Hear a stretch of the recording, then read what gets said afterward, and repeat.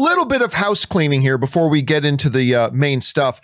For those of you who may or may not know, the other day we officially launched, it is now out, that little project I've been working on for a little over a year now. Movie Trailers, A Love Story is now out and available, and you can get it worldwide, wherever you live on the planet. You can get it at vimeo.com/on-demand/movie trailers. That's where you can find my movie there. Or if you live in the United States or the UK and you want another way to watch it, in the US and the UK, you also have the option of getting it on Amazon, and it is there as well. And I just wanted to tell you guys, thank you. We had such an incredible launch of the movie that blew way beyond my expectations and my hopes for how it would do. So thank you for helping us have an amazing launch. Thank you for all the kind words I've gotten from you guys. And for those of you who haven't seen it yet, if you're a movie fan and you love movie trailers, this is our documentary looking at the history of the movie trailer and the evolving relationship that the movie trailer has with us as fans. So I really do hope you'll go and give it a shot. And if you do, I hope you find it as interesting as we did making it. All right, guys. Let's get into our topics now today, shall we? And we have a number of topics today. And how do we select our topics here on the John Campea Show? Well, it's really rather simple. You see, you guys come up with them by going anytime, 24/7, when you come across a really interesting topic or story that you think we should cover here on the John Campea Show. Go on over to www.thejohncampeashow.com/contact.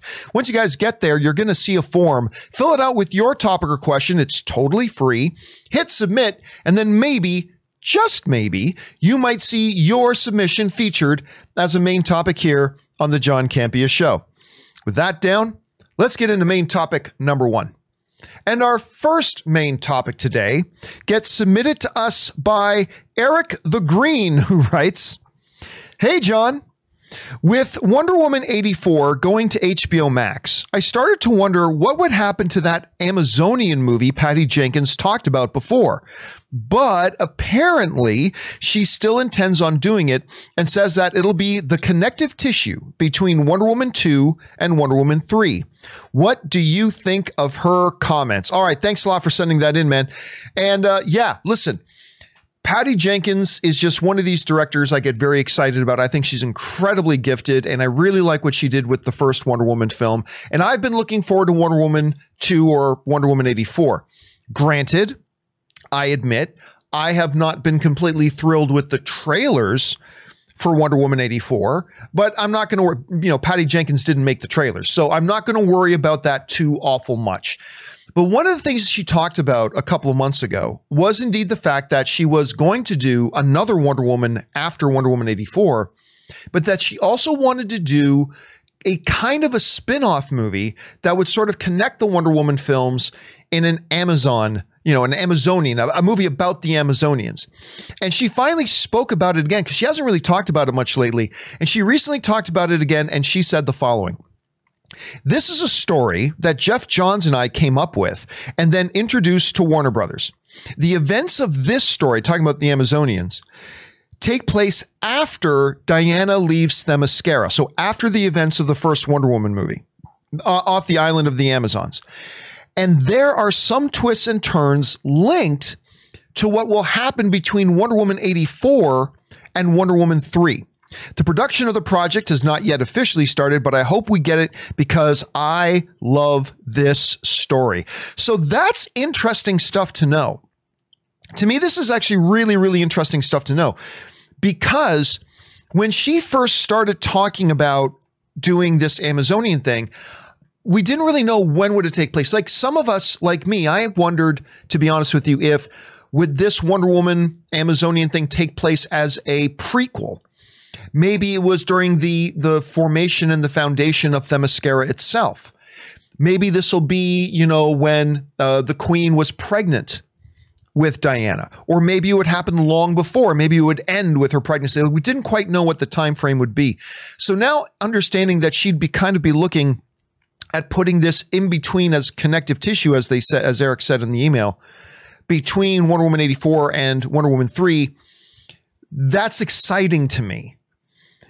That's exciting to me because now they can introduce a storyline that can then get picked up in Wonder Woman 3.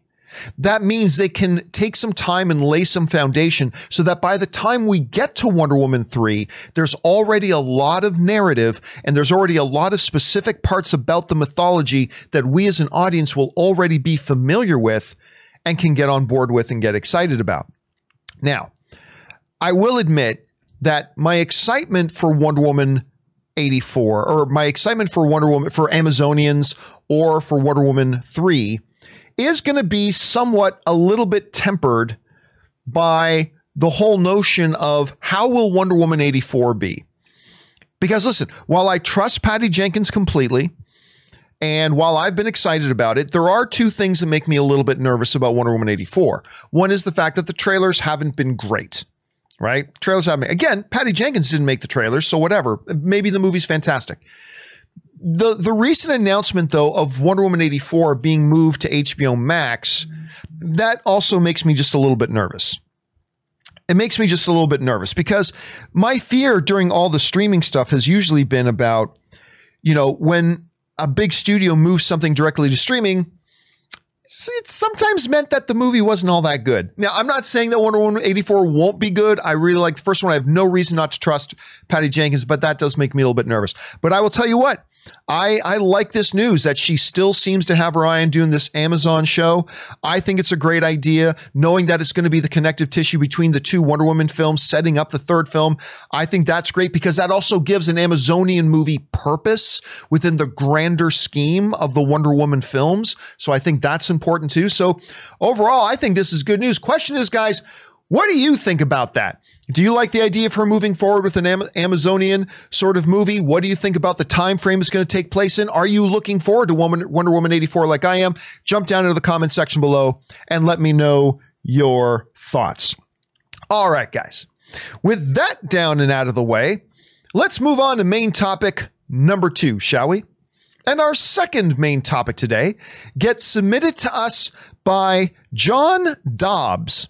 And John Dobbs writes, "Greetings, John." Well, greetings, John, yourself, John Dobbs. Greetings. It's been 5 years since Godzilla was first announced, since Godzilla vs. Kong was first announced. And it now looks like it has a home. The Hollywood Reporter has come out about a Netflix offering a $200 million deal that Warner Brothers apparently rejected in favor of an HBO Max release.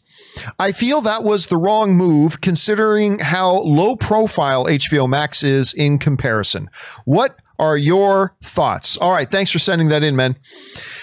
Yeah. Godzilla vs. Kong. This is Godzilla vs. Kong for a lot of the pandemic is a movie that kind of got shuffled away and relegated a little bit to, the fringes of discussions. Not a lot of people talked about Godzilla vs. Kong over the past 8 or 9 months.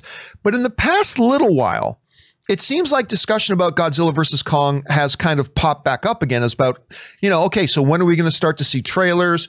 What's going to happen with it? Especially in the context of we see, Soul got moved straight to streaming. We've seen Wonder Woman 84 get moved straight to streaming. There's a lot of questions about Black Widow and what's going to happen there and all that kind of stuff. So what's going to happen with Godzilla vs. Kong?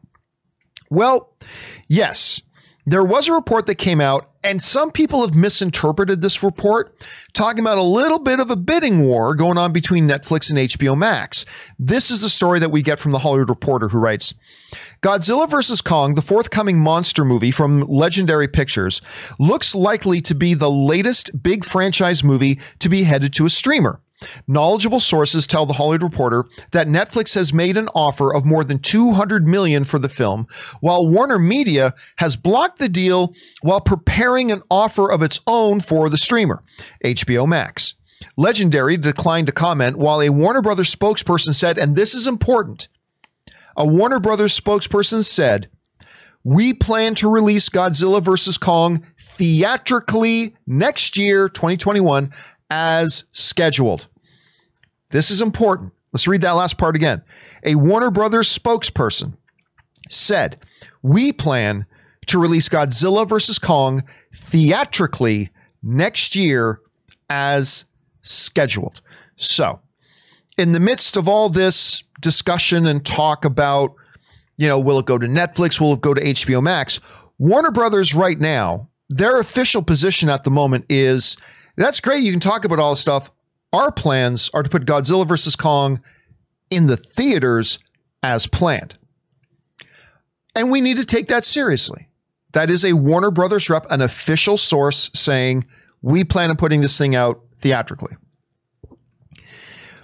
But you also have to take that official statement from the Warner Brothers rep with a grain of salt, because it wasn't that long ago that a verified Warner Brothers executive also said, no, we're not planning. It's extremely unlikely that we'll put Wonder Woman 84 on a day and date release on streaming. It's very unlikely that we'll do that. Well, guess what? Fast forward a month and a half, and that's exactly what they're doing. They're putting Wonder Woman out on a day and date release on streaming. So we do need to take it seriously that a Warner Brothers rep is saying, nope, Godzilla's going to theaters. We do, but we also have to take with a grain of salt that maybe that's what they're thinking for now. Now, as far as the idea of, would it be a better idea for Godzilla vs. Kong to go to Netflix, or would it be a better idea for Godzilla vs. Kong to go to HBO Max? Well, clearly the better option is to go to HBO Max, because this is ultimately, Warner, it's a legendary produced film, but they are in association with with Warner Brothers, which of course owns HBO. It'd be far more beneficial for them to get it on HBO Max if they can make the numbers work. What do I think is ultimately going to happen here with Godzilla vs. Kong? Honestly, I think Godzilla vs. Kong, I think it's in the tea leaves, man. I think Godzilla vs. Kong is going to be on a streamer. And I have very little doubt. I don't know this. This is just what I believe. I have very little doubt that when it does go straight to streaming, it's going to be on HBO Max, not Netflix. Legendary just has that relationship with Warner Brothers. It's an important relationship. It's got a long history, that relationship. And all things being equal, they're going to go with HBO Max. There's a few moving pieces to that, but I have very, very little doubt. Again, I don't know this. I'm just what I believe. I have personally a very little doubt that we're going to hear pretty soon that Godzilla vs. Kong is going to end up on HBO Max. HBO Max is starting to make a big push. They have seen the Jungle Jesus just sent in a super chat badge on the live chat. Thank you for that, Jungle Jesus. Appreciate that. I think Warner Brothers has been very spooked. I think HBO Max has been very spooked, scared by the fact that they've seen the numbers that Disney Plus has been acquiring. They've also seen Disney Plus and Disney as a whole company realigning their entire company to be all about streaming. We talked about that a lot over the past week and the comments by Bob Chapek, the CEO over at Disney. And I think that's causing Warner Brothers to kind of refocus a little bit more energy and attention over onto the HBO Max side. Again, not what I know, it's just what I think. And it would make sense to me, especially when you consider the financial disappointment that Godzilla King of the Monsters was. Now, whether you love or were disappointed with that film, Robert Meyer Burnett really loved that movie. I was really disappointed with it. But whether you loved or were disappointed with the film, there's no escaping the fact that it was financially not what they wanted it to be. We have seen this Godzilla-verse in a steep decline in box office. That could also make a Godzilla vs. Kong a prime candidate to move as a premium piece of content onto HBO Max. So again, listen, a lot of different things could happen. Maybe Warner Brothers follows through and they actually do put it out theatrically first. I doubt it, but that is still a strong possibility. Maybe Netflix comes back with like a Godfather-like offer they can't refuse. Maybe they come back with a $400 million offer, which would be ridiculous for them to do, but who knows? That's possible. I still think when you look at all the circumstances and when you look at everything, the way they're lining up, I think it honestly makes the most sense that they will most likely be putting this thing on HBO Max. That's my guess. We'll have to see. Again, there's a lot of variables in play. Question here for you guys is this. What do you think is going to happen with Godzilla vs. Kong, and what would you like to see happen? Those are two different things. What will happen? What would you like to see happen? Jump down into the comment section below and let me know your thoughts. All right, guys. With that down and out of the way, let's go on to main topic number 3. And there is no email for this one. This one is just, we're going to make it main topic number 3. We're going to talk, as we do every Friday, about the newest episode of The Mandalorian, in this case, known as the episode titled The Jedi. And now, of course, that title was released last week, which meant we all knew that this was going to be the episode that Ahsoka Tano was going to make her appearance. And after the events of the last 2 episodes, it's going to have given us kind of that little bit of a cliffhanger leading up to this moment.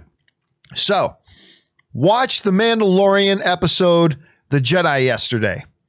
What did I think about it? Well, I'm going to tell you right now, I really liked the episode. Was it the best episode of Mandalorian? No, but it was really good. And I'll tell you what else. The Ahsoka Tano character, which everybody knows that I am not a fan of the Ahsoka Tano character. I mean, there were episodes in Rebels where they used her quite well. Not always, but there were some that they did. But that's just me. That's a character that I don't care for. And so I've been a little skeptical about this episode. Alleviated a lot by the fact that they got the magnificent Rosario Dawson to play her. You guys know, the moment they announced Rosario Dawson was playing this character, I got quite excited. I'm like, okay, that's some brilliant casting right there. So what did I think of? Well, look, I'll tell you right now, I actually quite liked it, and I really liked her in it. But I'm gonna let's go on a little side trip here for a second. Let's do a little side trip here for a second. So I know that you guys know that I'm not a big fan of the Ahsoka Tano character. I know that you guys know that. And so this morning, I get up and I'm doing some work on today's show, and I post the show at around 7:30, 7:45 a.m. this morning. I post the live event that starts at 10 a.m. Pacific Standard Time. And the title of the episode was exactly what you see it is now, like Mandalorian, The Jedi Review, and Godzilla versus Kong Move. That was the title I made the show at about 7:30, 7:45 this morning. So about 15 minutes or so after I post the live event, I see one of the comments in the live comment section, in the live comment stream, pops up and says, "Campia better not say he didn't like this episode or I'm unsubscribing." To which I went, that sounds like a dare. So I decided shortly after posting the live event that I was going to change the title of the event. And I recorded myself as I did it. And I put this little video up for those of you who have not seen this video that I put up a couple hours before this episode began. I saw that comment saying, "Kippy didn't like this episode, I'm going to unsubscribe." So I'm like, okay, that sounds like a dare. And so I did this, and I posted it on my YouTube channel a little bit earlier. Okay, so it's a few hours before the show starts today. What day is it today? It's Friday, November the 27th. So last night was the Mandalorian episode with Ahsoka Tano in it. Now, I don't like the Ahsoka Tano character. Everybody who watches my show knows that. But I've been pretty excited about Rosario Dawson playing her, to be honest. But, even your best friend has a habit that drives you crazy a little bit, or your brother or sister has a habit that drives you crazy a little bit. I really like Dave Filoni. Some people think I don't. I actually really do. I quite like Rebels. But the one habit he has that has always kind of driven me crazy, he seems to be completely obsessed with Ahsoka. Like, everything's got to be Ahsoka focused, and that kind of drives me nuts, but whatever. So I watched the Mandalorian episode last night, and I really liked it, and I really liked the Ahsoka Tano character in it, to be honest. So I'm going to talk about that during the show today. But everybody expects that I'm not going to like it because it's Ahsoka, and I understand why, because I've traditionally said I don't like the character. So I decided to have a little fun for myself today, and I made the title of today's episode, and I'm going to change it, but I made the title of today's episode, How Ahsoka Tano Ruined the Mandalorian with Her Suckiness. even though I actually quite like the episode and I liked Ahsoka in it, but I just want to see. And so you can see it's still like a couple hours before the show starts. And let me see if I can get this in here. The chat board chat board is like, John, what are you doing? Why didn't you like it? And everybody's freaking out. Just having some fun today. I just can't wait for the show to start. So yeah, that was me this morning, having some fun. I just thought, and I just sat back, and I know a lot of people were really pissed, and I just sat in my chair and I laughed for like an hour and a half. And I said, okay, I had enough fun. I put it back to the regular title. All right. With that said, let's actually talk about the episode here. So this episode, and I'm not going to go into specific plot details, okay? I'm not going to go into specific plot spoilers. I will talk about some general broad scoping things like I would any other movie I'd be reviewing, but I'm not going to get into specific story points or specific big reveals. Ann and I, my wife Ann and I, will be doing our weekly Mandalorian spoiler discussion review today at 4 o'clock. So today at 4 p.m. Pacific Standard Time, come on back. Ann and I will do like a full hour or more of just open, full spoiler discussion about today's episode of The Mandalorian. But I'm going to talk about some generalities here, okay? So let's start with this. When they announced that this week's episode was going to be The Jedi, we knew this was the episode that was going to have the Ahsoka Tano character. And, of course, if the Ahsoka Tano character is going to be in it, you know that Dave Filoni will absolutely have to direct it. Hell, I criticize Dave Filoni because I think he's a little bit too obsessed with this character, but even I said for weeks, it would be a total missed opportunity if you don't have Dave Filoni directing the episode of Ahsoka Tano. You have to have Dave Filoni direct that episode. Now, look, I said that last season, probably the two worst episodes of Mandalorian, and I love Mandalorian season 1, but probably the two least great episodes of Mandalorian in season 1 were the ones that Dave Filoni directed. And Dave Filoni has an amazing attitude. If you watch the behind the scenes documentary on Disney Plus about the making of Mandalorian season 1, Dave Filoni, as a Hollywood director, said one of the most impressive things, honestly, one of the most impressive things ever, when he's on set for the first time, getting ready for the first time in his life to direct live action, and he's got a camera in his face, and he looks at the camera and goes, I don't know what the hell I'm doing. Like, I don't know what the hell I'm doing. I've never done this before. I have no idea how to direct live action. Thank God I've got Jon Favreau here to mentor me. And I remember thinking to myself, holy shit, that's impressive. That's impressive, because a guy who has as much natural talent as a Dave Filoni does, who approaches this with the attitude of, I know nothing, I'm here to learn, that kind of guy has no limit to his potential. And I've been saying for weeks, for you guys who watch my show, you know I've been saying for weeks, you watch Dave Filoni's next couple of things that he directs live action are going to be exponentially better than the other ones, because the other ones was his first time out of the gate. He's now done it. He has learned a bunch. He still has a lot more to learn. But I said for weeks, you watch, his work is going to get exponentially better, because now he's got a little bit of experience under his belt. He's got the perfect attitude. You watch. And I think this episode, while not perfect, I thought this episode showed a live action directing Dave Filoni, personally, that I think were leaps and bounds beyond the Dave Filoni we saw directing for the first time ever in his life directing live action. I think this Dave Filoni was leaps and bounds ahead of that one. The episode still had issues. I won't get into the specifics of those issues. We will in the spoiler discussion. I still did think this episode had some issues. But let's talk about the main event. Let's talk about Rosario Dawson as Ahsoka Tano. Piggybacking on some of the concerns I had going into the episode, Dave Filoni has a history of making Ahsoka Tano the centerpiece and most important thing in everything. He turned Clone Wars into the Ahsoka Tano show. He then was doing Rebels, had to bring her into there and had to have her be the one to have a big fight with Vader at the end. And now we come into Mandalorians, got to have Ahsoka Tano come in. So I was worried, unfoundedly, and as it turns out, needlessly, I was worried that Dave Filoni was going to, bring Ahsoka in and make her like the big shiny diamond and everything's about her. And you know what? Dave Filoni didn't do that. Dave Filoni didn't do that, which is another sign to me about his maturation as a director.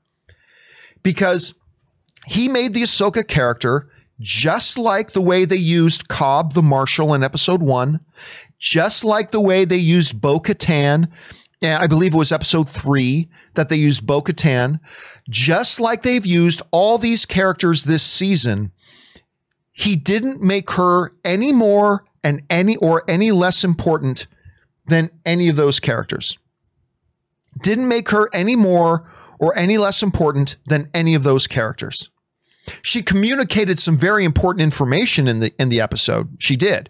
She communicated some very important information in the episode. But at the end of the day, Dave Filoni went, you know what? I'm not going to give this character special treatment. This is the Mandalorian show. She's going to play a role and a function in this episode, just like Cobb did, just like Bo-Katan did. And I'm not going to give her any more special attention other than that, even though it's his favorite little character. And by the time this episode ended, and you know what? That made the episode better. That made the episode better. And I sat back and went, holy shit, Dave Filoni, man. Well done. Well, not only did he direct a really good episode, it seems like he reeled back a little bit that over-enthusiastic favoritism he has for this one particular character. And because he did that, the character was really able to shine. That's the irony in this for me, is that Dave Filoni not heaping all the attention on the Ahsoka Tano character, to me, actually made the Ahsoka Tano character better.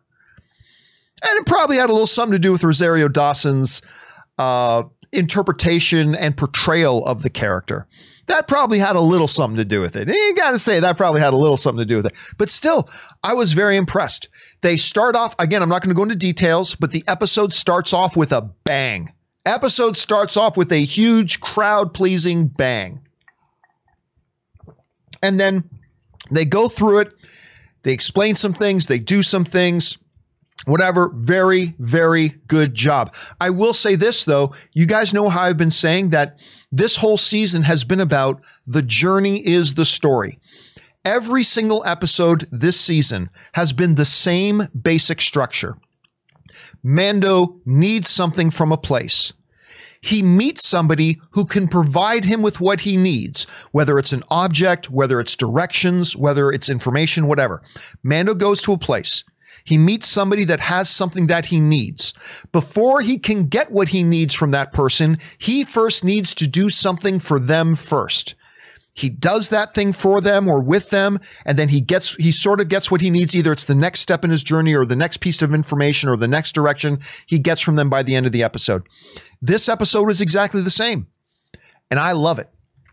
I love that Filoni took this episode to do what he did and showed his maturation as a director. I love that Favreau has made every episode this season follow that structure, emphasizing that it's the Mandalorian's journey. It's Din's journey that is the important story. It's not where does Baby Yoda end up. It's the journey that's the story. And I thought it was played out really, really well.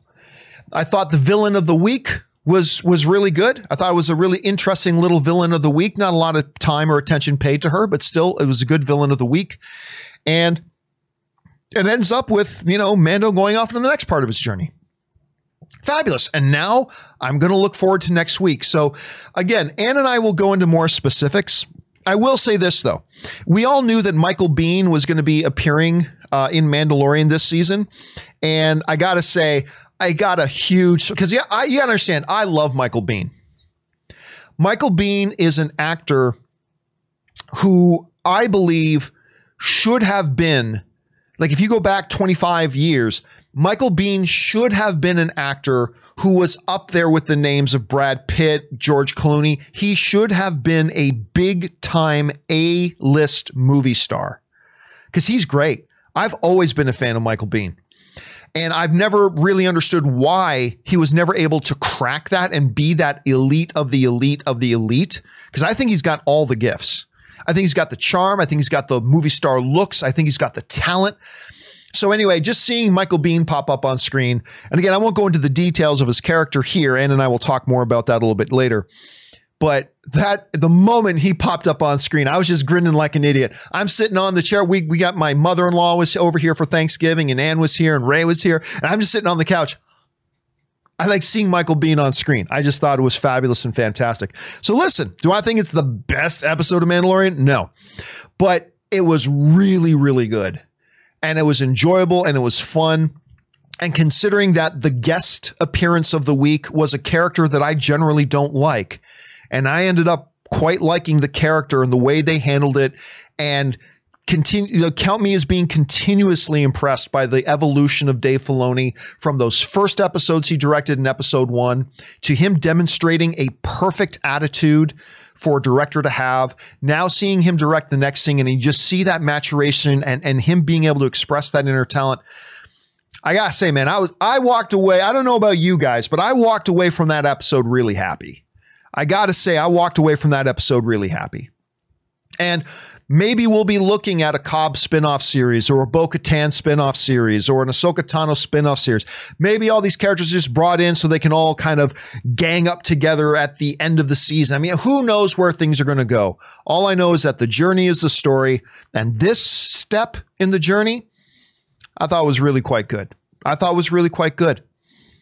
You know, it's always great as a storytelling fan when a movie or TV show meets those expectations that you have. But it's extra special when a movie or TV show exceeds your expectations, especially if you had a little bit of pessimism going into it, as I did. And listen. And the next time they use Ahsoka Tano and she bothers me, I'll tell you she sucks. But I got to call it like I see it. They did a really good job with her this episode, and I loved watching her. So, hey, it is what it is. Don't forget, guys, once again, 4 o'clock today, 4 o'clock Pacific Standard Time. Ann and I will be doing our open spoiler discussion of this week's episode. And by the way, how about that name drop? Oh, my God. How about that name drop? I'm going to tell you something else. You guys know I knew a lot of the information about this season of The Mandalorian. You guys know that. I've communicated some of it. Everything I was told and everything I told you was going to happen this season has happened.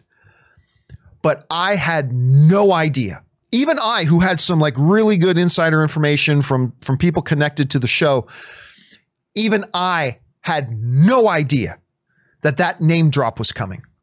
I had no idea that name drop was coming. And so the name drop happened. I'm like, my smile just from how good the episode was and seeing Michael Biehn went from this to like, I just about freaked out. But again, Ann and I will talk about that at 4 o'clock later today. Question is for you guys. What did you think about this episode of The Mandalorian, the Jedi? Was it as good as you were hoping? You know, I read some people saying, I read some comments online from people. Remember, there's a lot of people who watch Mandalorian that this is kind of like their introduction to Star Wars. Because of Baby Yoda, a lot of people started watching The Mandalorian as their first Star Wars thing. I've read some comments today from people who have never watched, you know, the Clone Wars or Rebels or anything like that. And they were like, this episode wasn't all that good. And I get it. Maybe if you knew nothing about it, maybe there was nothing exceptional about what happened in this particular episode. I saw the same kind of criticism for the Bo-Katan episode too. It's like, okay, a couple other Mandalorians show up. What's the big deal? Because they didn't know what happens in Rebels or in whatever, like with the Bo-Katan character. So it left them a little bit shallow. I can see how that would happen. I get that. But hey, a lot of us who watch Mandalorian are Star Wars fans, and so we get what we get out of it. What do you guys think about it? Jump on down into the comments section below and let me know your thoughts. And by the way, Leonardo Uria just sends in a super chat badge on the live chat. Thank you so much for that, Leandro. I appreciate that very much. All right, guys, listen. With all that down and out of the way, let's now move on and start taking your live comments and questions. You guys have been firing in a bunch of them already. Once again, if you want to fire one in, just go to streamelements.com/movieblogtv/tip. If your question is reasonable, it'll get read on the show. And of course, you'll be supporting the channel at the same time. And all of us here on the channel, thank you guys for that. Okay, let's jump on over and start getting to it. We're going to start things off here with AJ Taylor, who writes, Happy Thanksgiving, John. As a Brian De Palma fan, my favorite films have always been Scarface and The Untouchables, with Carlito's Way a close third. What is your personal favorite film from his filmography? Love your documentary, by the way. Thank you so much, AJ. Thanks for getting the documentary. I appreciate that, man. All right, Brian De Palma. Brian De Palma is this iconic name who unfortunately has also done some big crap, but every director has a few bad days at the office. Femme Fatale, anybody? Look, although he has done some massive, massive films like Scarface, I like Mission to Mars. Not everybody likes Mission to Mars. I like Mission to Mars. Everybody's going to say Scarface. But I'm going to go Untouchables. We talked a little bit about Untouchables after Sean Connery passed away, but I personally really liked Untouchables. I liked it a lot.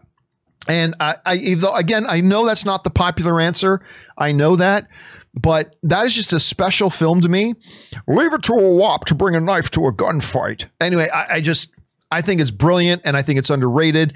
And I'm going to go with Untouchables being my favorite. All right. An anonymous viewer writes, saw Rust and Bone, and I was floored by how powerful this movie was, especially the last 10 minutes. That was like that's an older film. Isn't that like 2012 or something like that? Anyway, I saw Rust and Bone, and I was floored by how powerful this movie was, especially the last 10 minutes. Marion Cotillard was phenomenal, and the matter of factly way her disability is presented, especially the sex scenes, is perfect. Of course, she's a character. There's a character who gets injured and suffers this tragic injury during the movie. At any rate, Marion Cotillard. It feels like she has never had the true breakthrough that her talent is justified to get. I don't know. I don't know how else to put it. It's not as extreme as the Michael Biehn situation, but I feel like Marion Cotillard has never gotten that recognition that she deserves, or the opportunity to really showcase this. Although she's been given some big movies, but for whatever reason, I don't know. She just doesn't get the credit she's due, anonymous viewer. All right, next up, PX75 writes, one of the writers, IIRC, I can't know what that means, said that Scarlet Witch was so powerful in Endgame that she almost killed Thanos single-handedly, because at that moment she was full of rage due to Vision's death, which for her happened just 5 minutes ago. Yeah, I mean, I mean, we all kind of knew that. We all kind of saw that. Listen, one of the most chilling moments of Avengers Endgame to me, one of the most bone-chilling, spine-shivering lines ever spoken in the MCU was never spoken by one of the villains. To me, it's that line, the way Elizabeth Olsen says it in Avengers Endgame, when she starts to approach Thanos, and she says to him first, "You took everything from me." And Thanos is just like, "Lady, I don't even know who you are." Here's the line that sends chills up my spine every time I watch it.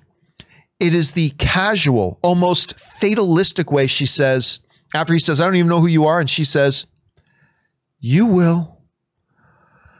I get shivers thinking about that. The way, first of all, just the line itself. She's facing off against the mad titan, Thanos. And just the pure confidence and almost the swagger in her voice. You will. But there's also, again, there's that fatalistic overtones to it. Like, you're dead. It's like she's saying to Thanos, "You're done. Oh, what I'm going to do to you." It's all implied in the way Elizabeth Olsen says, "You will. You will."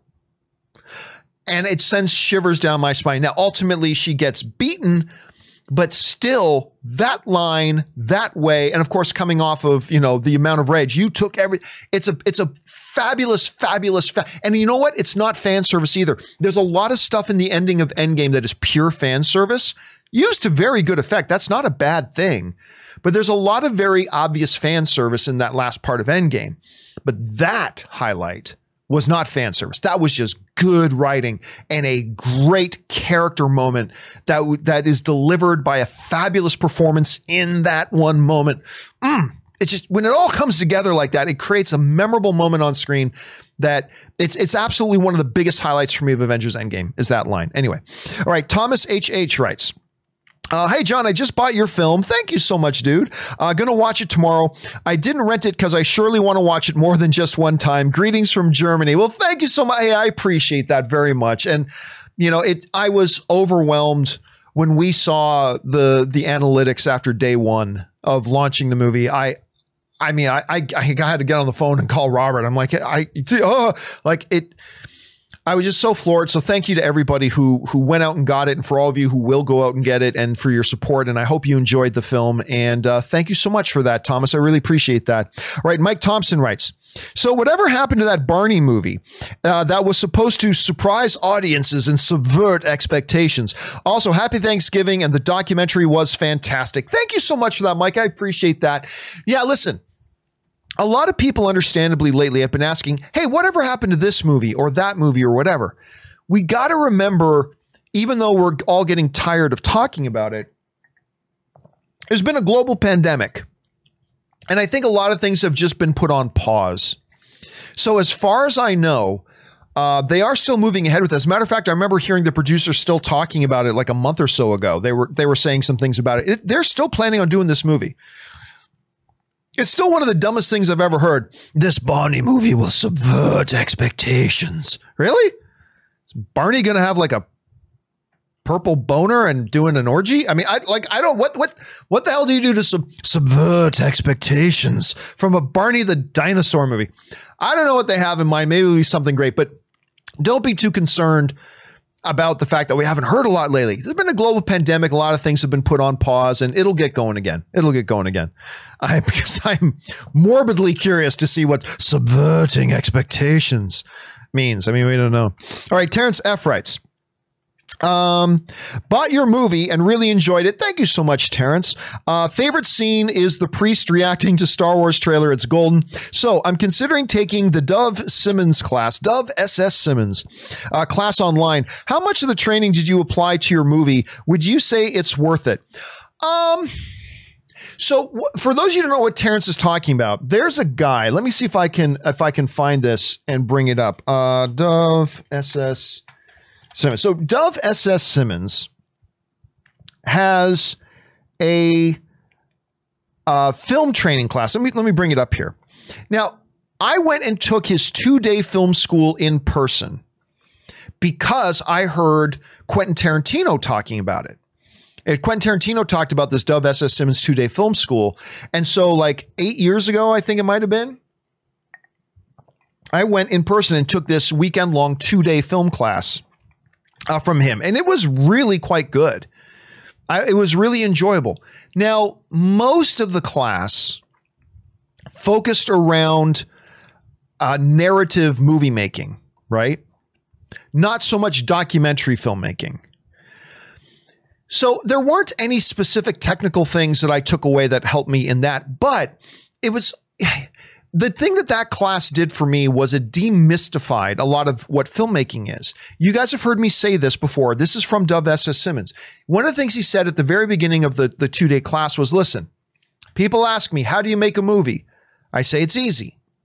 You take a camera, point it at a couple of friends, hit record, and yell action. 2 hours later, yell cut and hit stop on the camera. You've made a movie. And it was just the way he said that really did. Oh, yeah. I mean, at the end of the day, that's really what it is. Point your camera at some people, hit record, say action, and then say stop.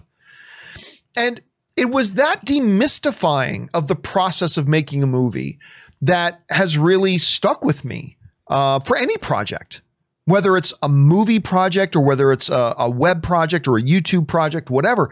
It's that type of demystification. So, but I certainly did glean a lot of interesting stuff from that class, and I would recommend it. I do. I had a good time with it, so I would recommend it personally. All right. Thanks a lot for that, Terrence. All right. Next up. The Pirate Mandalorian writes, hey, John, so I finally did it. I watched The Mandalorian legally or illegally. I'm not proud of it. I feel dirty afterwards, but I was left with no choice. I'm sorry, Disney. Please bring Disney Plus here to the Philippines. Happy Thanksgiving. And listen, look, I am 100% against piracy. piracy has hurt people that I know has really hurt people that I know. I'm against it.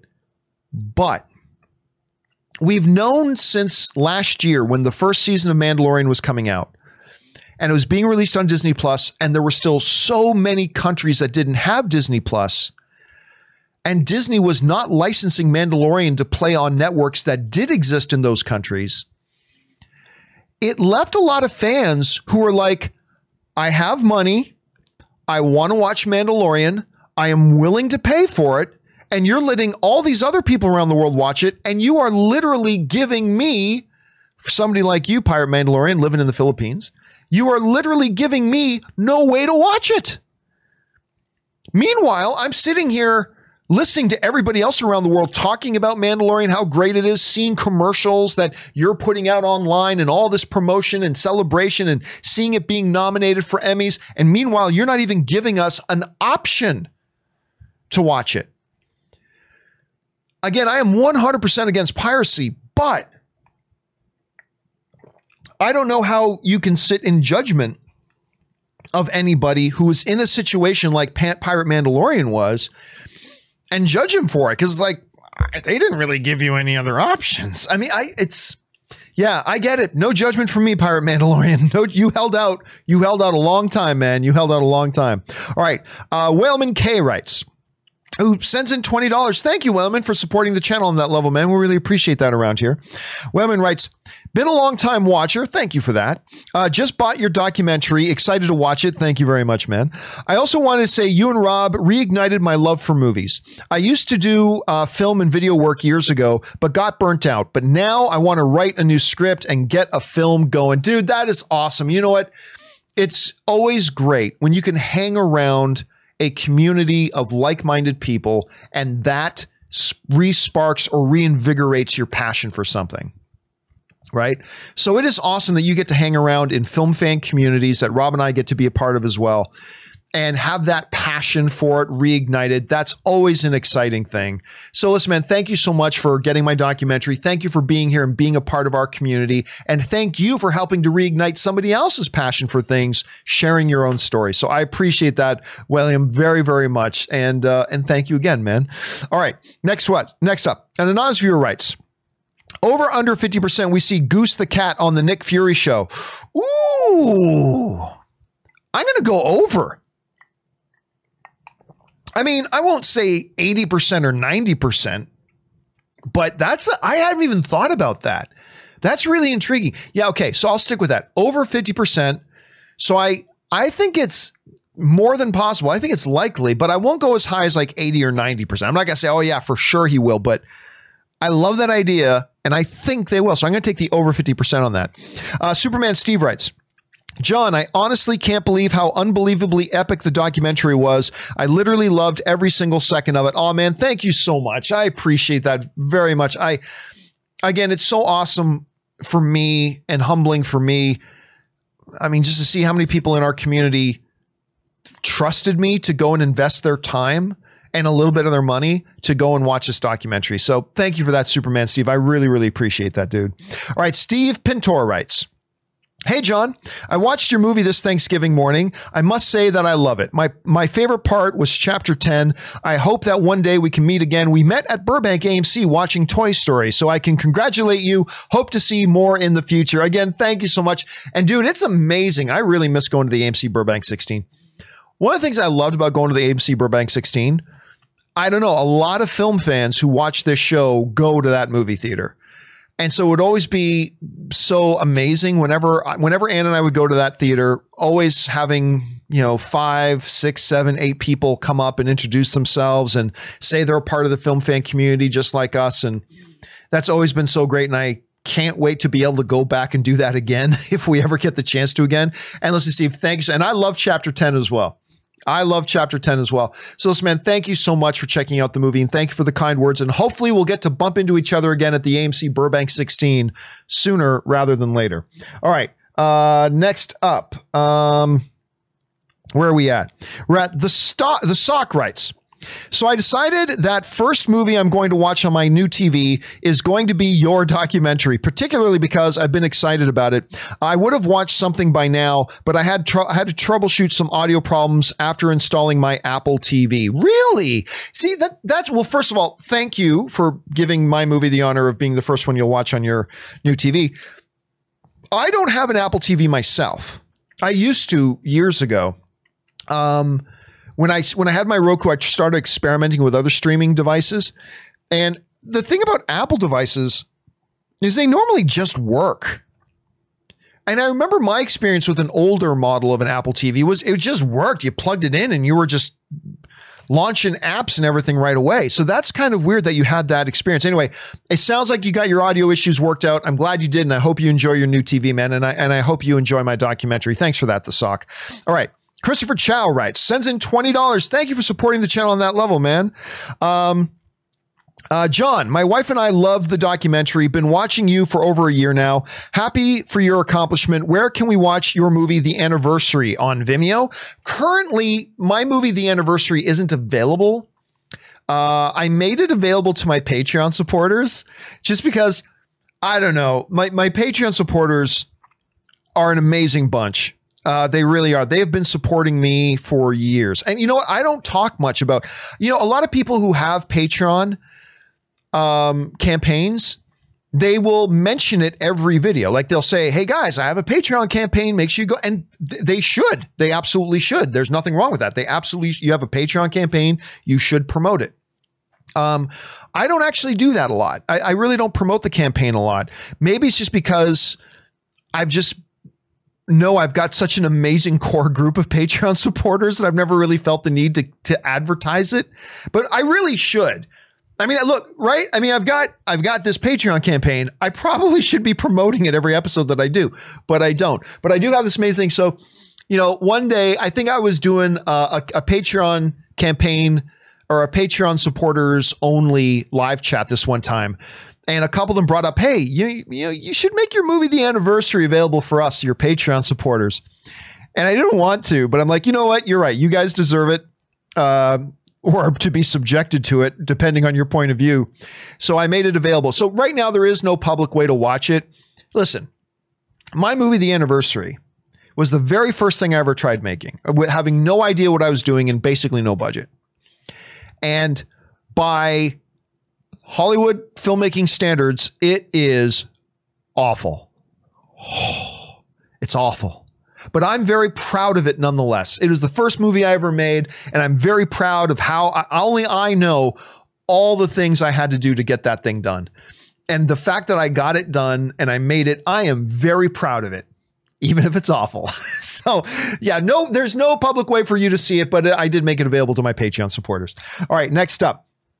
Matt Valdez writes, just want to say that I'm thankful for your show. I lost my dad, grandfather, and dog whilst trying to get through college, and 2020s just have been rough.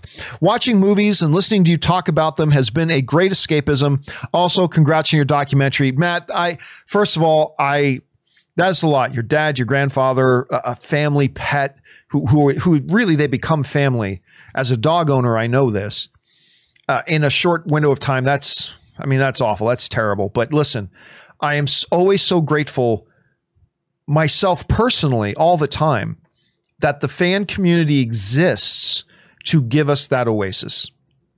And I celebrate the fact that you're able to also partake in that and to have it be that oasis for you when you need it. And I do. It's always there for me when I need it as well. So, hey, listen, man, I hope your college is going great.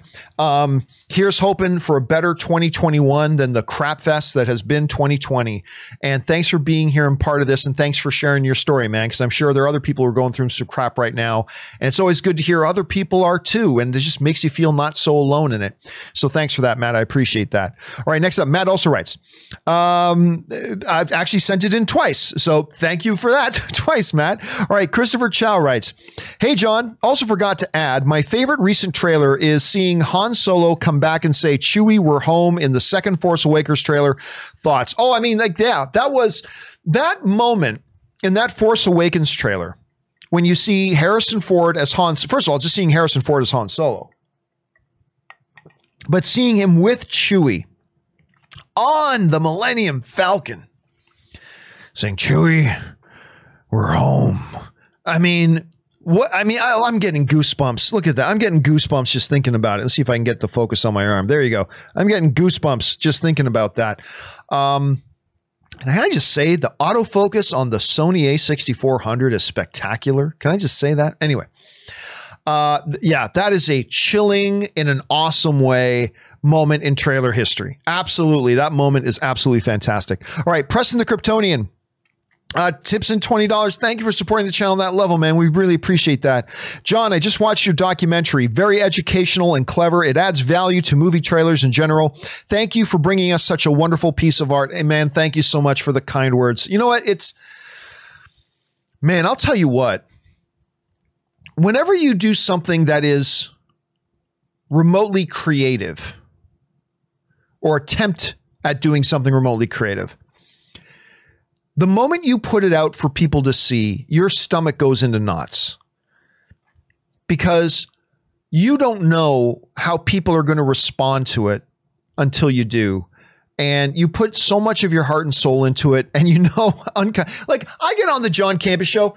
Oh, boo-hoo. You don't like that I don't like Ahsoka Tano. Oh, look at me crying myself to sleep. Nah, I don't give a fuck. I don't care. I'm going to give you my honest opinions. And if you agree, great. If you don't agree, great. That's what makes it fun to be a film fan. If you're bothered by the fact that I don't happen to like a movie that you like, or if you're bothered by the fact that I happen to like a character that you don't like, that doesn't bother me at all. But when you're putting out something that you poured your heart and soul into, and it's a sort of a creative endeavor, you feel very fragile. You feel very fragile. And I remember with my finger hovering over the publish button on Amazon when Amazon was like, okay, your movie has been cleared. It's been quality controlled, reviewed. It's ready to go. Do you want to publish? And I'm like hovering the mouse over that publish button and feeling so fragile and queasy and then hitting it. So it seriously means the world to me. And obviously, look, my movie, like any other movie, is subjective. So there are going to be people who like it and there are going to be people who don't like it. And I accept that. That's part of being a movie fan. There are going to be people who just don't like my movie. And that's fine. I can live with that. But you still feel a little bit fragile. So hearing these kinds of words, seriously, Preston, it means a lot to me. So thank you so much for that. I really appreciate that, dude. All right, next up, Chris Hunt writes, couple of good Canadian kids from the band Alexis on Fire have been popping up in movies and TV. Guitarist Wade McNeil wrote the score for Jay Burchell's Random Acts of Violence. Really?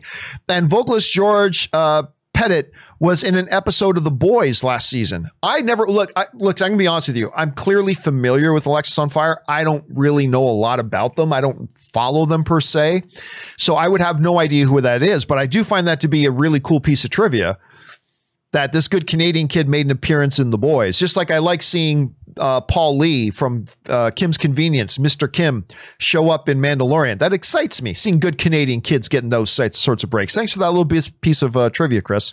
All right, Chris also writes, also, I know November's almost over, but I never saw anyone mention Peacock's spooky Halloween event that was called Peacocktober. Are you being serious? Is that a joke? Is that a joke? Peacocktober? Peacocktober. Okay. I didn't know they did that. I find that a little bit hilarious. Anyway, thanks for the kind words, Chris. All right, next up, Ryan Lohner writes, can you imagine how hard the Warner Brothers execs are currently praying Mads Mikkelsen doesn't turn out to be some sort of horrible sex criminal? Yeah. Whoo. It's been a bad couple of days for Johnny Depp, because not only did he lose his court case in the UK, and not only did the judge say that the allegations against Johnny Depp have been proven true by the evidence. That's not good. Well, now to compound that, his appeal got rejected. And on top of all that, he has to pay nearly $1 million in the newspaper he had taken to court. He's just been ordered to pay nearly $1 million to pay their legal fees. So Johnny Depp took this newspaper to court, hoping to win some kind of libel case. He lost the case, got told by the judge that they think he's guilty of everything he's been accused of because of the evidence. His appeal gets rejected, and he's been ordered to pay nearly $1 million of the other side's legal fees. And then they make it official that Mads Mikkelsen is indeed taking over as Grindelwald, which is, listen, regardless of whether you think Johnny Depp should have or should not have been replaced, regardless, if he has to be replaced, Mads Mikkelsen's a pretty good choice. I mean, I think everybody can agree on that much, right? Like, regardless of whether you feel whether Johnny Depp absolutely should not have been removed or he absolutely should have been removed, regardless of any of that, if he is gone and it's done and they got to replace him with somebody, Mads Mikkelsen's a pretty good choice. He's a pretty good choice. I'm still very, very fascinated to see what's going to happen in the Americas. Remember, in 2021, he's going to do another lawsuit unless he withdraws it. I suspect he might withdraw the second lawsuit after what happened in the first, but there is a pending second lawsuit he's doing in the US, and I'm going to be very curious to see what happens there. Because if he wins that case, that makes it a very fascinating situation. It doesn't look like he'll win that case, but if he did, that creates a lot to talk about. But anyway, but yes, for those you didn't hear, it is now official. While they were in talks with Mads Mikkelsen to be the new Grindelwald, it is now official. He is now the new Grindelwald. And you're right. They're probably praying they don't dig up some awful dirt on him. All right. Andy Hong writes, one of two. I was getting prepared to watch a brand new episode of Supernatural tonight until I realized that the show is already ended a week ago. Then I got reminded about the emotional ending and I was left in my room all night with nothing but a lot of feelings. By the way, Supernatural and The Undertaker ended their tenure within a span of 4 days of each other. It's really hard to believe that both these paranormal phenomena are done. RIP to both and everything they have done for their fans and their entertainment. Yeah, again, listen, I've talked a lot about Supernatural the last couple of weeks. Of course, a show that's been running for 15 seasons, a show I really enjoy that has run for 15 seasons, came to its conclusion, and I thought a very good conclusion. The final 2 episodes were really good, I thought. And Undertaker, I mean, they did his official retirement ceremony, but he retired months ago. I mean, he retired months ago, really. But yeah, Undertaker's crazy. I mean, he has literally been doing that since I was in high school. The Undertaker was professional wrestling with Paul Bearer. Oh, yes. Coming out with Paul Bearer when I was in high school. That's how long Undertaker's been doing it. And it's crazy. By the way, if you guys get a chance to watch the documentary series Undertaker: The Last Ride, that really documents the last couple of years leading up to the retirement of this dude who plays this character, The Undertaker.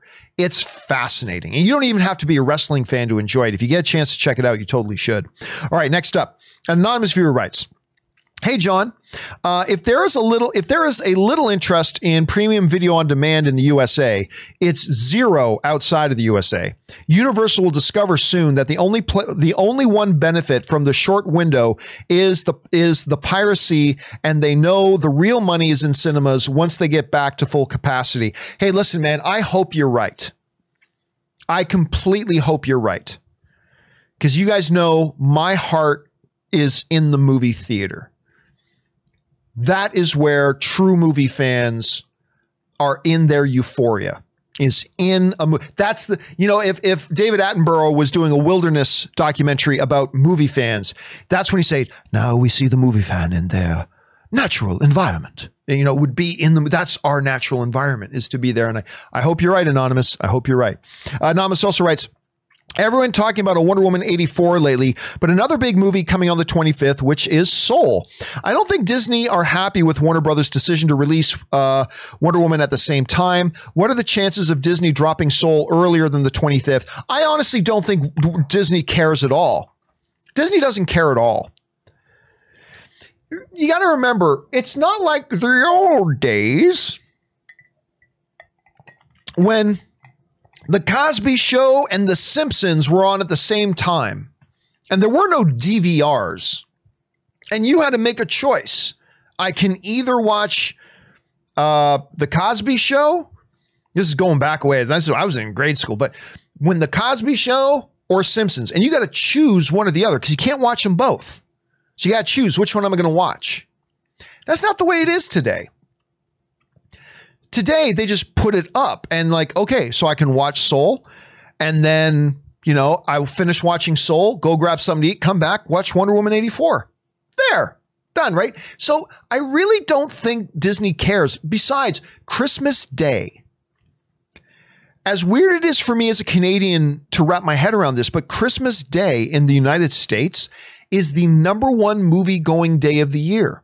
More people go to the movies on Christmas Day than any other day of the year. That's a crazy, Canadians don't do that. So that's a real crazy number to me. But understanding that, lots of movies have always opened up over the Christmas holiday, and it doesn't affect anything. It really doesn't. I'm going to be able to watch both on the same day.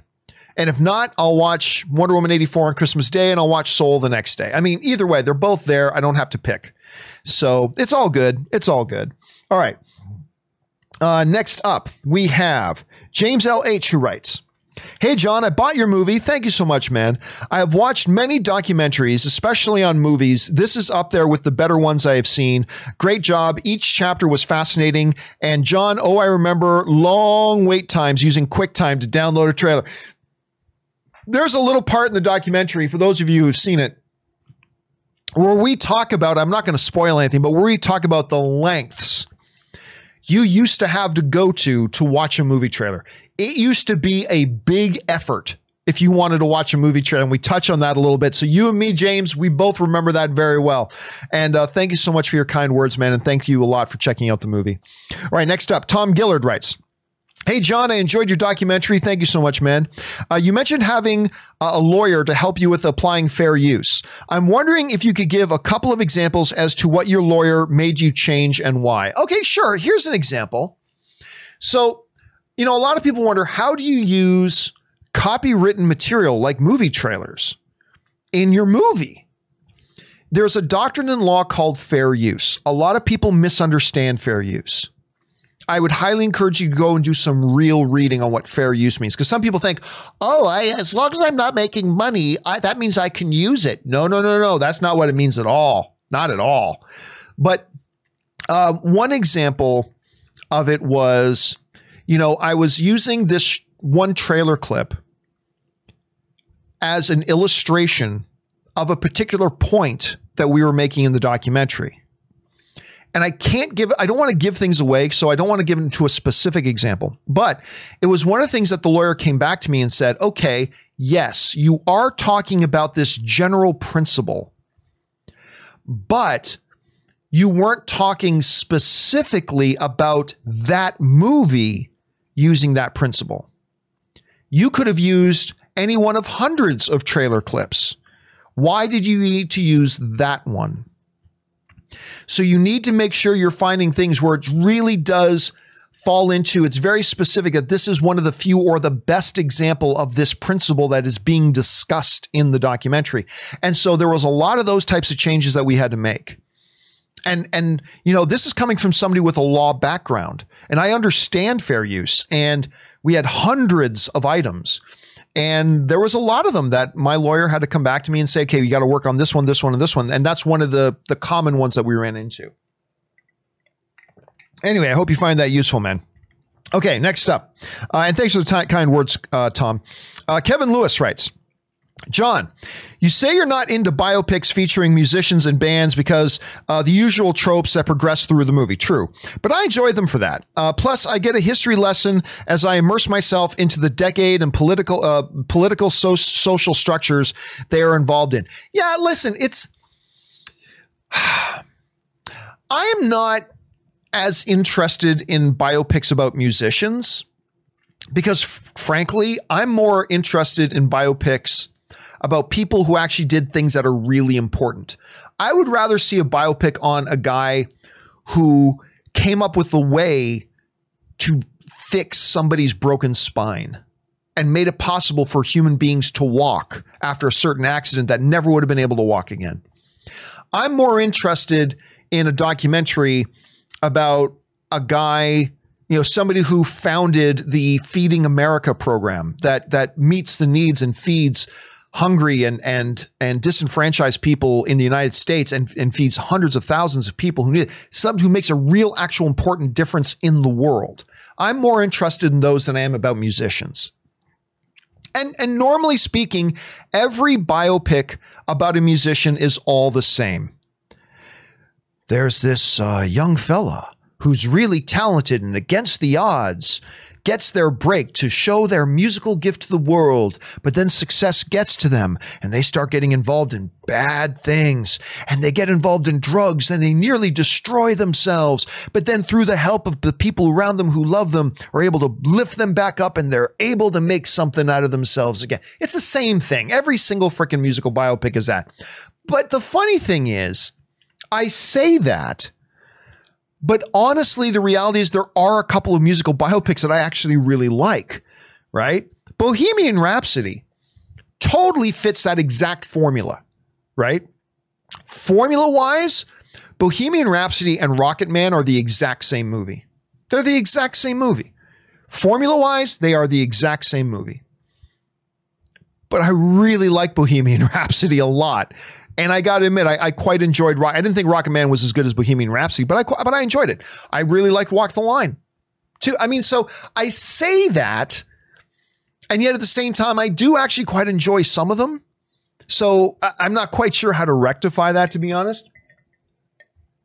But you're right. Sometimes the real interesting thing about any biography, let alone ones about musicians, is also when they take an examination of the social context in which that person's life took place.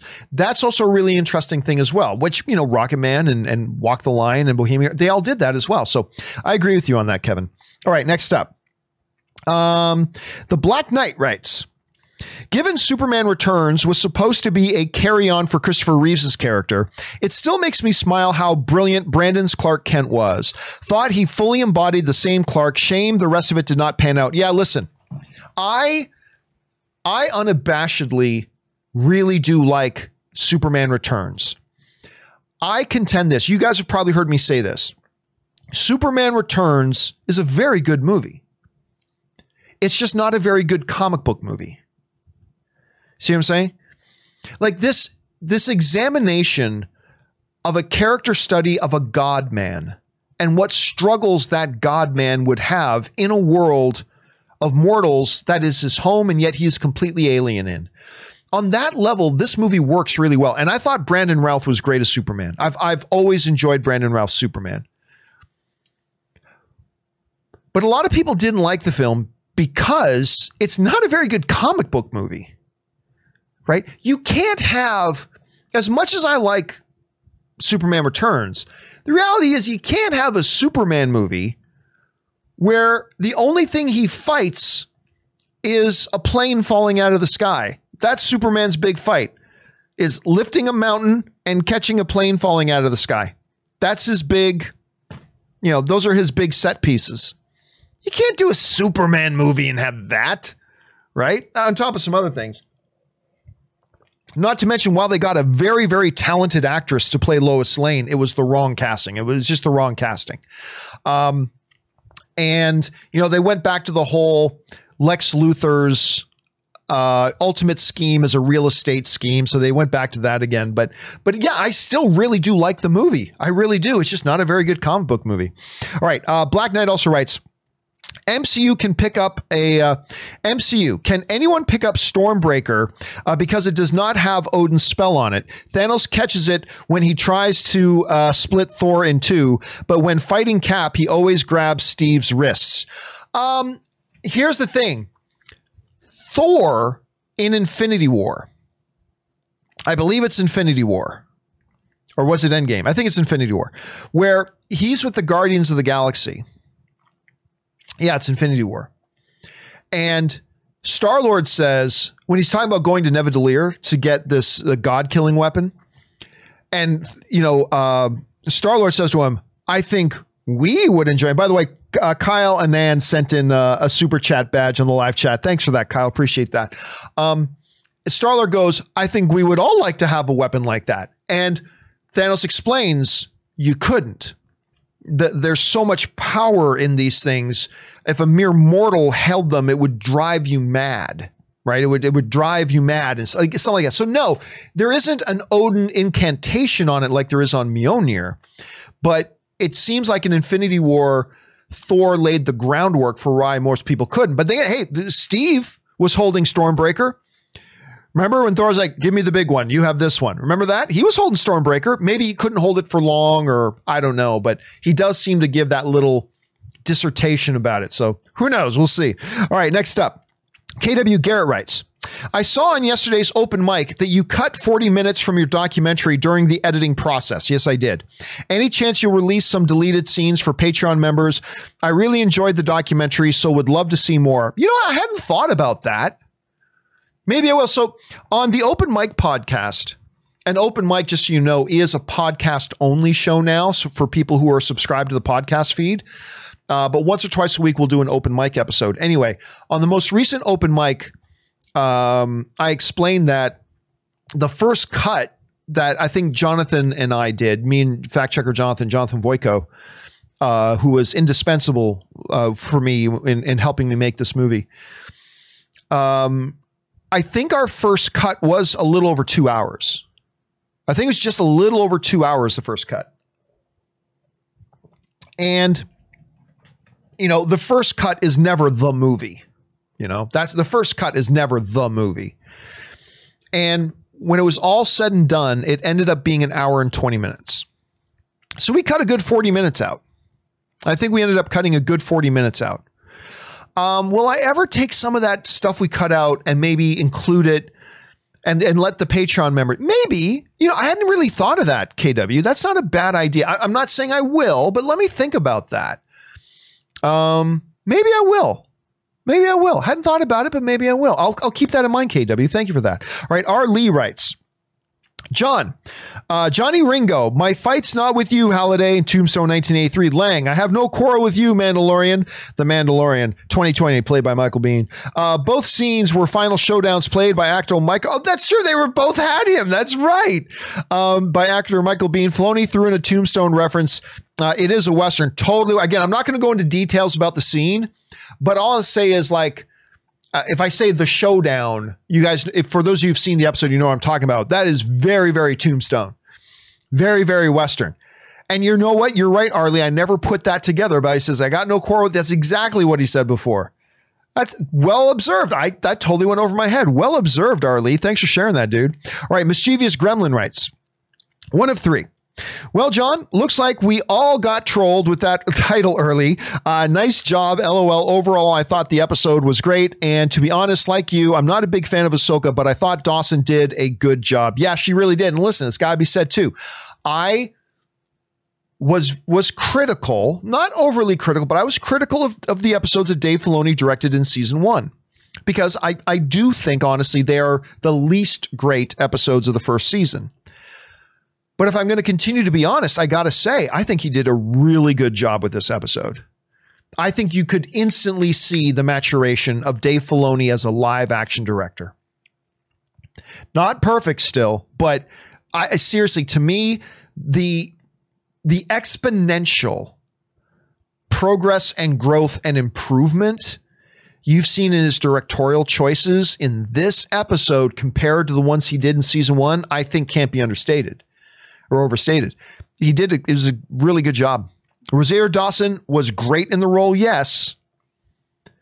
But if Filoni botched the direction of the episode, some of that Rosario Dawson greatness would have been lost. And Filoni did a really good job. You got to tip the cap. He did a great job. Anyway, I was actually more shocked that we got a grand... I'm going to skip over. Sorry, dude. I'm going to skip over that for now. Raphael's creative style. Just for those of you who are in the listening to the audio only podcast, I know a lot of you guys listen to the audio only podcast. I'm going to try to save you from that. All right. Raphael's creative style writes, I'm sure I'm not the only one who thinks there'll be an Ahsoka Tano spinoff series. I think the hint was pretty big. Also, it was awesome to see Michael Biehn in that episode. I completely agree. It was great to see Michael Biehn in the episode. I'm not as confident that we're going to get an Ahsoka Tano spinoff series. I think there is a possibility. And, you know, Bob Iger said that they're going to look at doing Mandalorian spinoff shows. So whether that's going to be episodes of The Marshal or whether that's going to be a show revolving around Bo-Katan, whether that's going to be shows revolving around Frog Lady and Mr. Frog Lady and their kids, their tadpole kids, or whether that be Ahsoka Tano. I mean, that's all possibility. I had a friend of mine tell me some very solid reasons why he doesn't think that I can't share right now, why he doesn't think that you're going to see an Ahsoka Tano spinoff series. But so I'm still going to guess that there's not going to be, but it is possible. I'm not going to be surprised if they do. You know, I think it is still quite possible. All right, let's move on here. Derek Woodron tips in $20. Thank you for supporting the channel on that level, man. Morning, John and gang. So you titled the Friday show to mess with people. Good. Let the hate flow through you. Great joke, because I was wondering what you would have hated about her because I loved it. Well, yeah, I mean, it's important to remember too, when I first posted the live event, I first posted it with the real title. Right? When I first posted the show and it went up and people first started jumping in the chat board, I had the real title up. It wasn't until I saw that one person go, if he says he didn't like this, I'm going to unsubscribe. Then I went, cool. And I went full throttle troll on it. I love the title. I love that title I came up with. How Ahsoka Tano ruined the Mandalorian with her suckiness. That may be the best title I've ever come up with. Yeah, so I started it with the real title, and then I switched it to the troll title, and then kept the troll title up for about a half hour or 40 minutes or something like that, and then took it down. I got it. Listen, I laughed I know I was pissing a lot of people off. That was just making me happier. Oh my God. Sitting back and watching all the people all mad for me saying that I didn't like the episode and I didn't like Ahsoka Tano. You should have seen me. I was sitting in my chair. My Ann had to come up. It's like, what is going on? Because I was just laughing my fool ass off sitting in my chair. Oh my God. It was glorious. It was so fun. I won't do that again, because if you do it too many times and everybody thinks nobody will ever take you seriously. So I do that very, very rarely. I do stuff like that very, very, very rarely. But I'm not going to lie. I had a good time. That was pretty fun. All right. Let's see.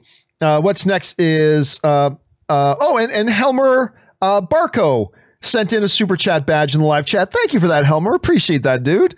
Let's see. Kika S. Did I miss somebody, or is Kika S next? Yes. And again, thanks for that, Derek. Appreciate that, man. Kika S writes, first, congrats on your film. Thank you so much. I truly enjoyed it and really appreciated the work you put into it. Second, that has to be the best prank / clickbait with the original title for today's show. I literally LOL'd when I saw it, and I watched your behind the scenes video. Thank you so much. I'm glad people, there were a good amount of people that instantly got it. And listen, there were also a lot of people I saw in the chat. So kudos to you. There were a lot of people in the chat that were like saying, I don't think Campy is serious, because even when he doesn't like something, he won't write words like suckiness in his titles, right? So there was a bunch of people in the live chat who instantly got it. So tip of the hat to you guys that you picked up on that. So, because if I hated the episode, I wouldn't have said it in the title of my review, right? If I hated the episode, I just would have said Mandalorian, Ahsoka Tano. Maybe I would have used the word disappoints. Maybe I might have said, the Mandalorian, the Jedi episode disappoints, or maybe I would have gone that far, but I don't use terms like suckiness in my titles, right? But it was fun. I enjoyed it. Roll of the Egg writes, hey, John, regarding your I'm going to tell them I hated it trick, I was 2 seconds away from phoning my cardiologist. He dissed Rosario effing Dawson. Kidding. To me, that seems like something Ann would do. Oh, that totally is something Ann would have done. Oh my God. That is what I did. I totally blame on Ann. That is Ann's influence on me. 1000%. That is my wife's influence on me. Your show remains a joy. Come forth, the filthy must. Thanks a lot for that, man. I'm glad you didn't have to call your cardiologist. Finn writes, I watched your show since I was 14. Now I'm 21 in my final year of film school, prepping to direct my second short film. That is awesome, man. I'm envious. That is amazing. Thanks for being my version of Mr. Rogers, shaping my love for film and giving me an escape from the depression for an hour or two every single day. Listen, dude, it's not me. It's the fan community. And whether you're engaging with the fan community on my show or Christian show or on this channel or that channel or whatever, just being plugged into a movie fan community, I just know for me, it's very important. And it just adds that thing that we've talked about already. And it's a great balance. And I'm glad that the film fan community is able to be here for that. And I'm honored that you're here as a part of this community very, very much, Finn. So dude, again, congratulations on rounding out film school and prepping work on your next short. I think that's amazing. And that is awesome, man. Thanks for sharing. All right, next up, Max G writes, "Hey, John and crew. I hope you all enjoyed your holiday." By the way, you might have seen Robert Meyer Burnett's not here today. Robert had internet issues in his neighborhood. You know, he texted me early this morning. He and I were going back and forth, so he sends his regards. But anyway, he'll be back. Don't worry, he'll be back on Monday. Max G writes, "Hey, John and crew. I hope you all enjoyed your holiday. I did. A bit of context. I've not been to the theater since the debut of Joker.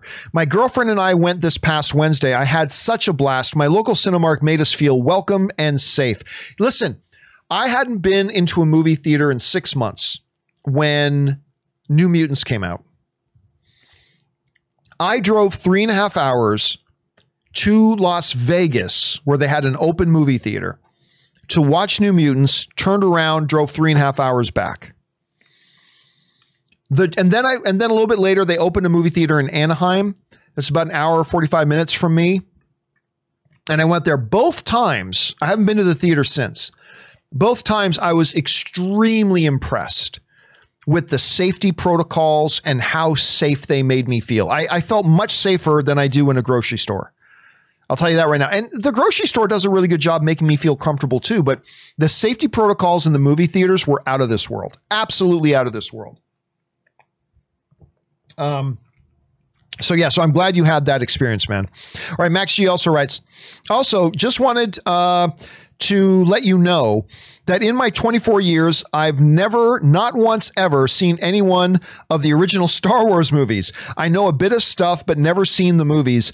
I've seen the new sequels, and I watched The Mandalorian 2. I will be watching all 6 this weekend." Listen, you can just leave it at the 3. Just leave it at the 3. I am infamous. I don't like the prequels. You don't need to watch the prequels. I would say just watch Star Wars, or at least watch the original trilogy, Star Wars, Empire, Return of the Jedi. Watch the original trilogy. And then later, if you want, watch the prequels. Just put some separation between. I don't want you to mingle the experiences with the two. But to be fair, there are many Star Wars fans that do like the prequels, so keep that in mind too. But yeah, I just say watch the original one. Just watch the original trilogy. Just watch that. Anyway, I hope you have a good time with it, Max. Okay, next up. Let's see. B. Moore writes, "I've gained a ton of respect for Zack Snyder due to the amount of his energy and time that he's devoted to fans, especially as of late. By the way, me and the family watched your documentary last night in lieu of the Steelers game, of course, because the Steelers and Ravens game got canceled due to COVID. Being canceled, everyone loved it." Well, thank you so much for that, man. I really, really appreciate that. It's good to know that. And look, one of the things, I was critical, actually, because I've always been a Zack Snyder fan, especially because of Man of Steel. But I was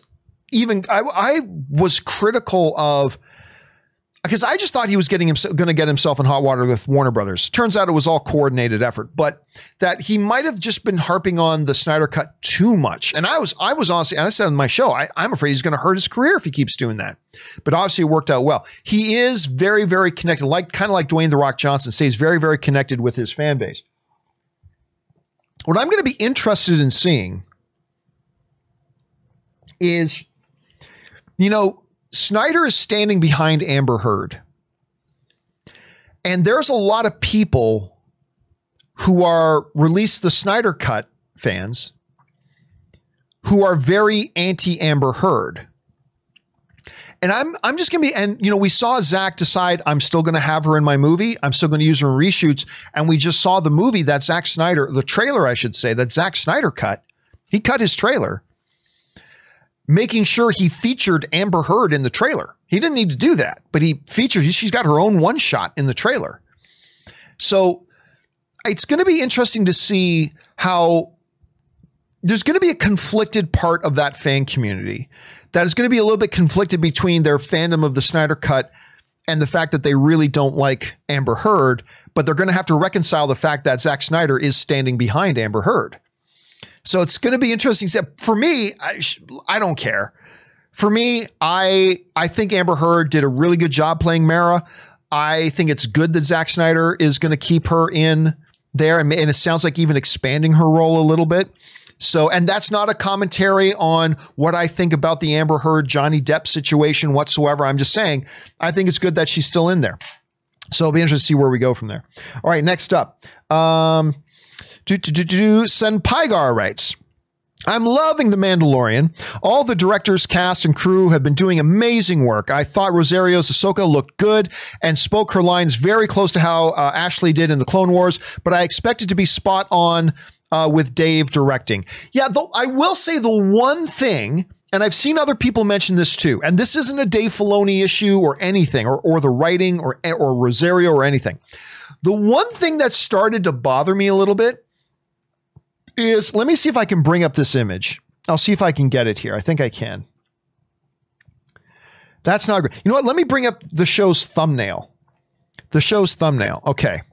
Here's the one thing that bothered me just a little bit. As the show went on, it started to bother me just a little bit. You see the creases in her head tails, right? That's supposed to look like, that's just supposed to look like age, like human skin. The way the creases and the folds and the lines that we get in skin. But for me, and this is just a practical effect issue. This isn't an issue with Rosario's performance. This isn't an issue with Dave Filoni's directing. None of that at all. As the show progressed, it started to just look like it was bad foam. It started to look like the head tails were kind of bad foam. And that's unusual because like normally their costuming stuff is like top notch. But I don't know. That's just kind of desperately looking for something to nitpick. I guess it's just a nitpick.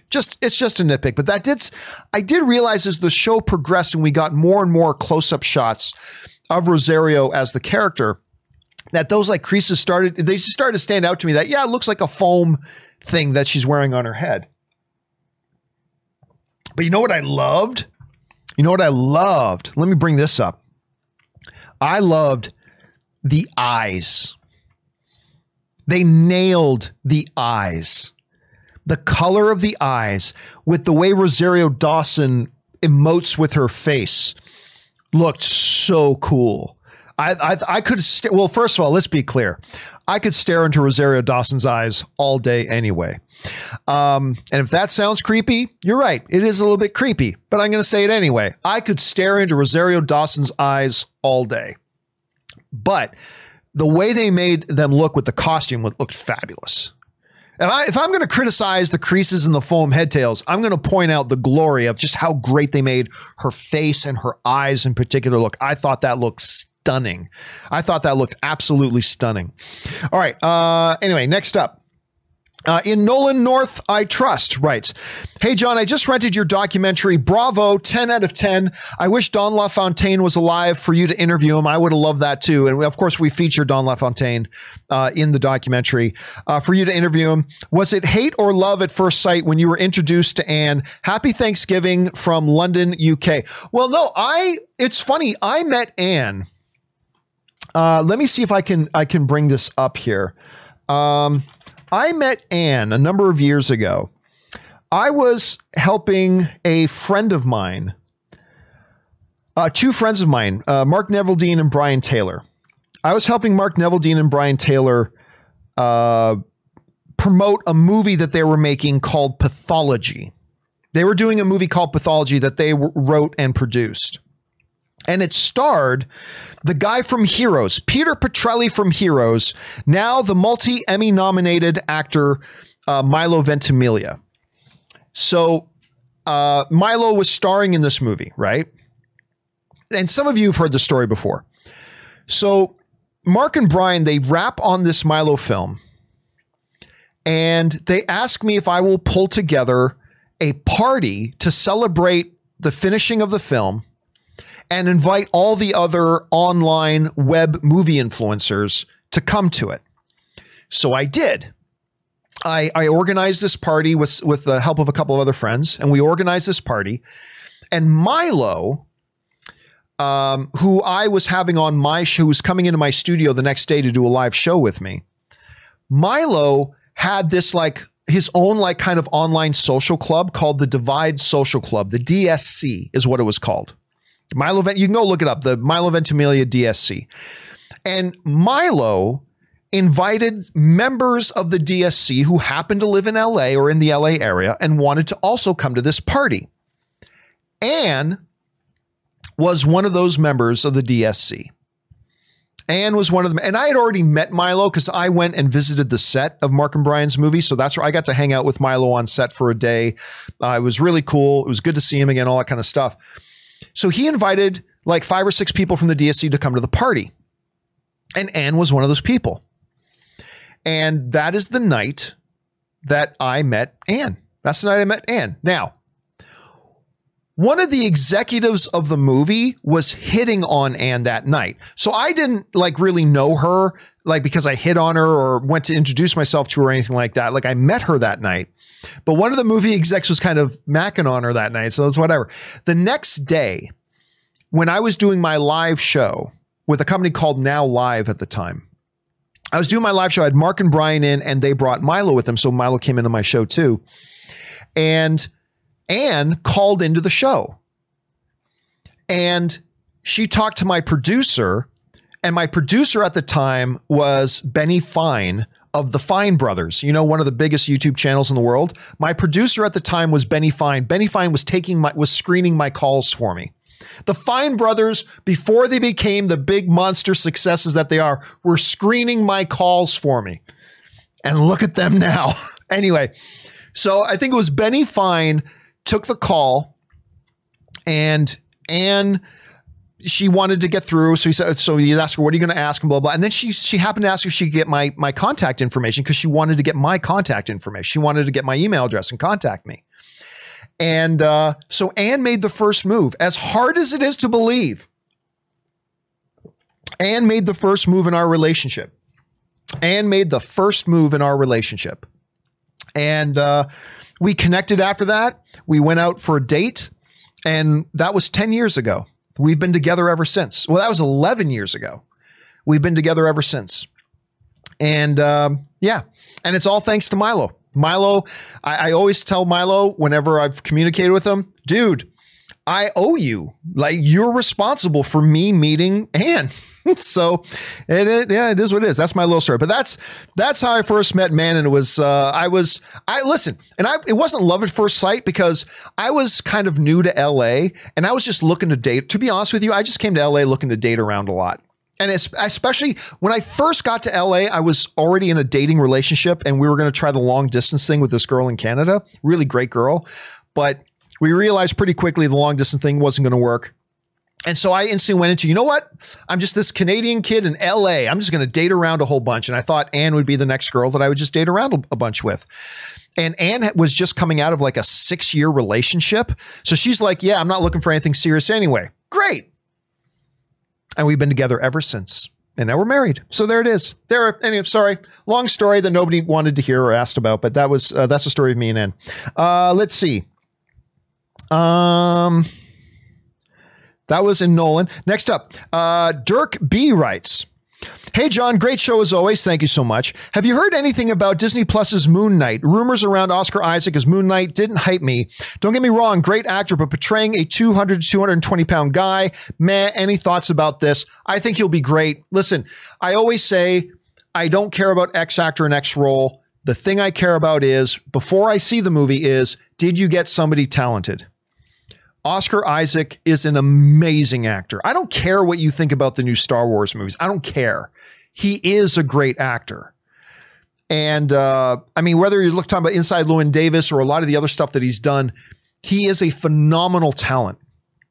And he's a respectably big guy, actually. So I'm totally good with it. I am totally good with it. I think he's going to do a bang up job. I really do. I think he's going to be great in it. All right, next up, Canadian Singing Posty writes in, hey, John, again, enjoyed your documentary while on the road. Oh, thanks, man. I appreciate that. It's a wonderful work and educational. I rented it as a Patreon supporter. Now I'm buying it, and here is a little more money to support your channel and future projects. Well, thank you for that a lot. By the way, Canadian Singing Posty, he's got a YouTube channel. He is literally what his name is. He is a singing Canadian postal worker, and he's amazing. I've shared some of his stuff before. You should go check it out. Thank you for that, Canadian Singing Posty. Appreciate that, man. All right, Dark Knight Rises writes, hey, John, Daniel Day-Lewis is retired, but what do you think it would take for him to come out of it?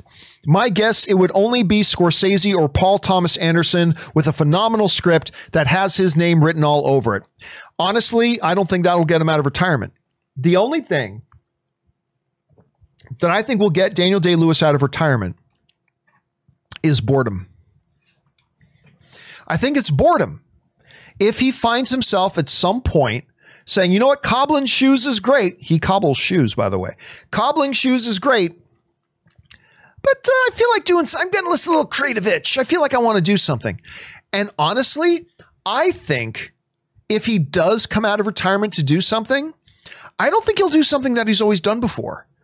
I think he'll come out and work with a different director. I mean, maybe one he's worked with once or twice. Like he worked with Steven Spielberg on Lincoln, and he won an Academy Award for that. Well, I mean, he runs lots of Academy Awards, but I mean, he won an Academy Award for Lincoln. Maybe he works with the Spielberg, or maybe he does. Honestly, I'm not just trying to say this to be far-fetched. Maybe he comes out to do a comic book movie or a straight up comedy. I think for something to get him to come out of retirement, it's going to be the invigoration that comes from maybe doing something he had never done before. Comic book film, action film, straight up comedy, what have you. I think that might be what it takes to get him. He is the GOAT. He is the greatest of all time. So anyway, let's see. Dark Knight Rises writes, what are great first date movies? The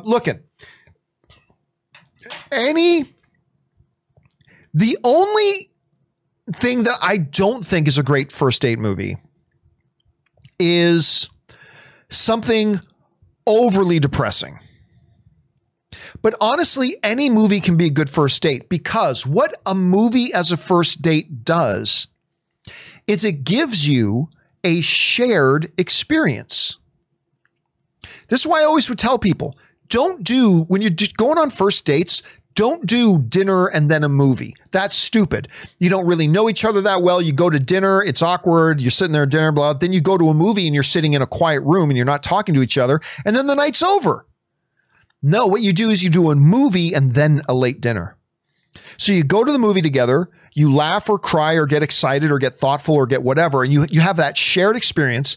And then you come out of the theater, you go to dinner. Now you've got a shared point of reference.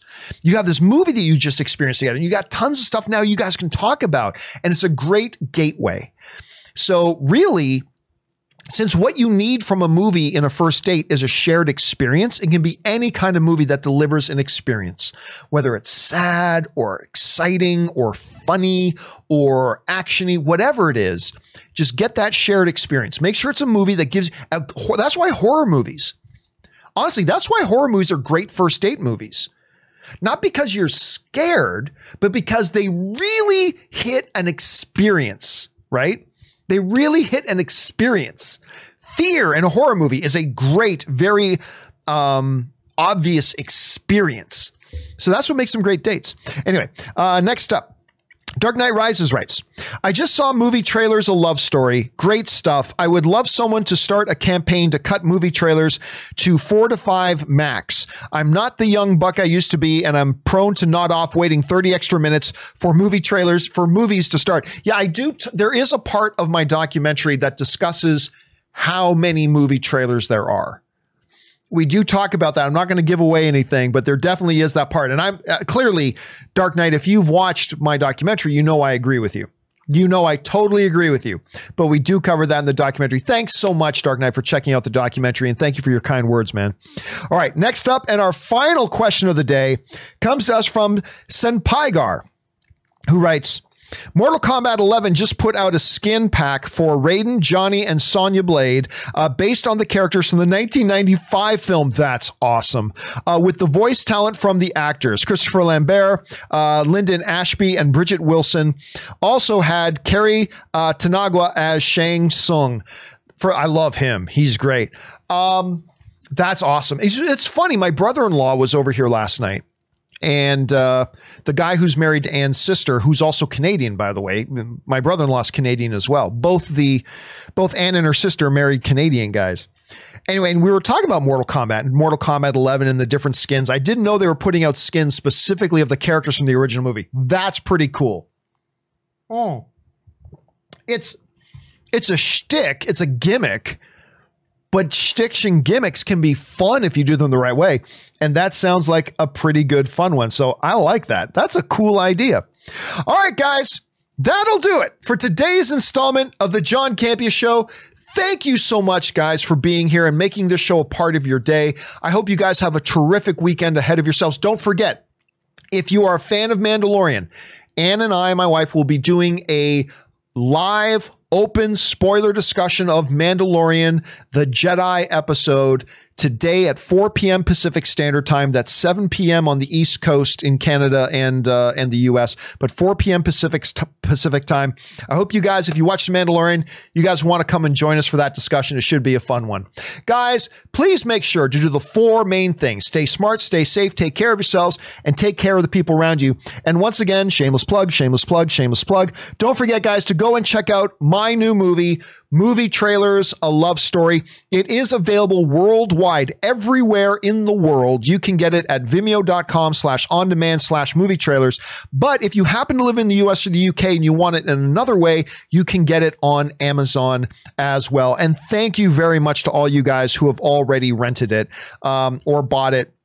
It means an awful lot to me. And if you have rented it on Amazon or stuff like that or on Vimeo, please make sure to leave comments and rate the movie and all that stuff. That would be great.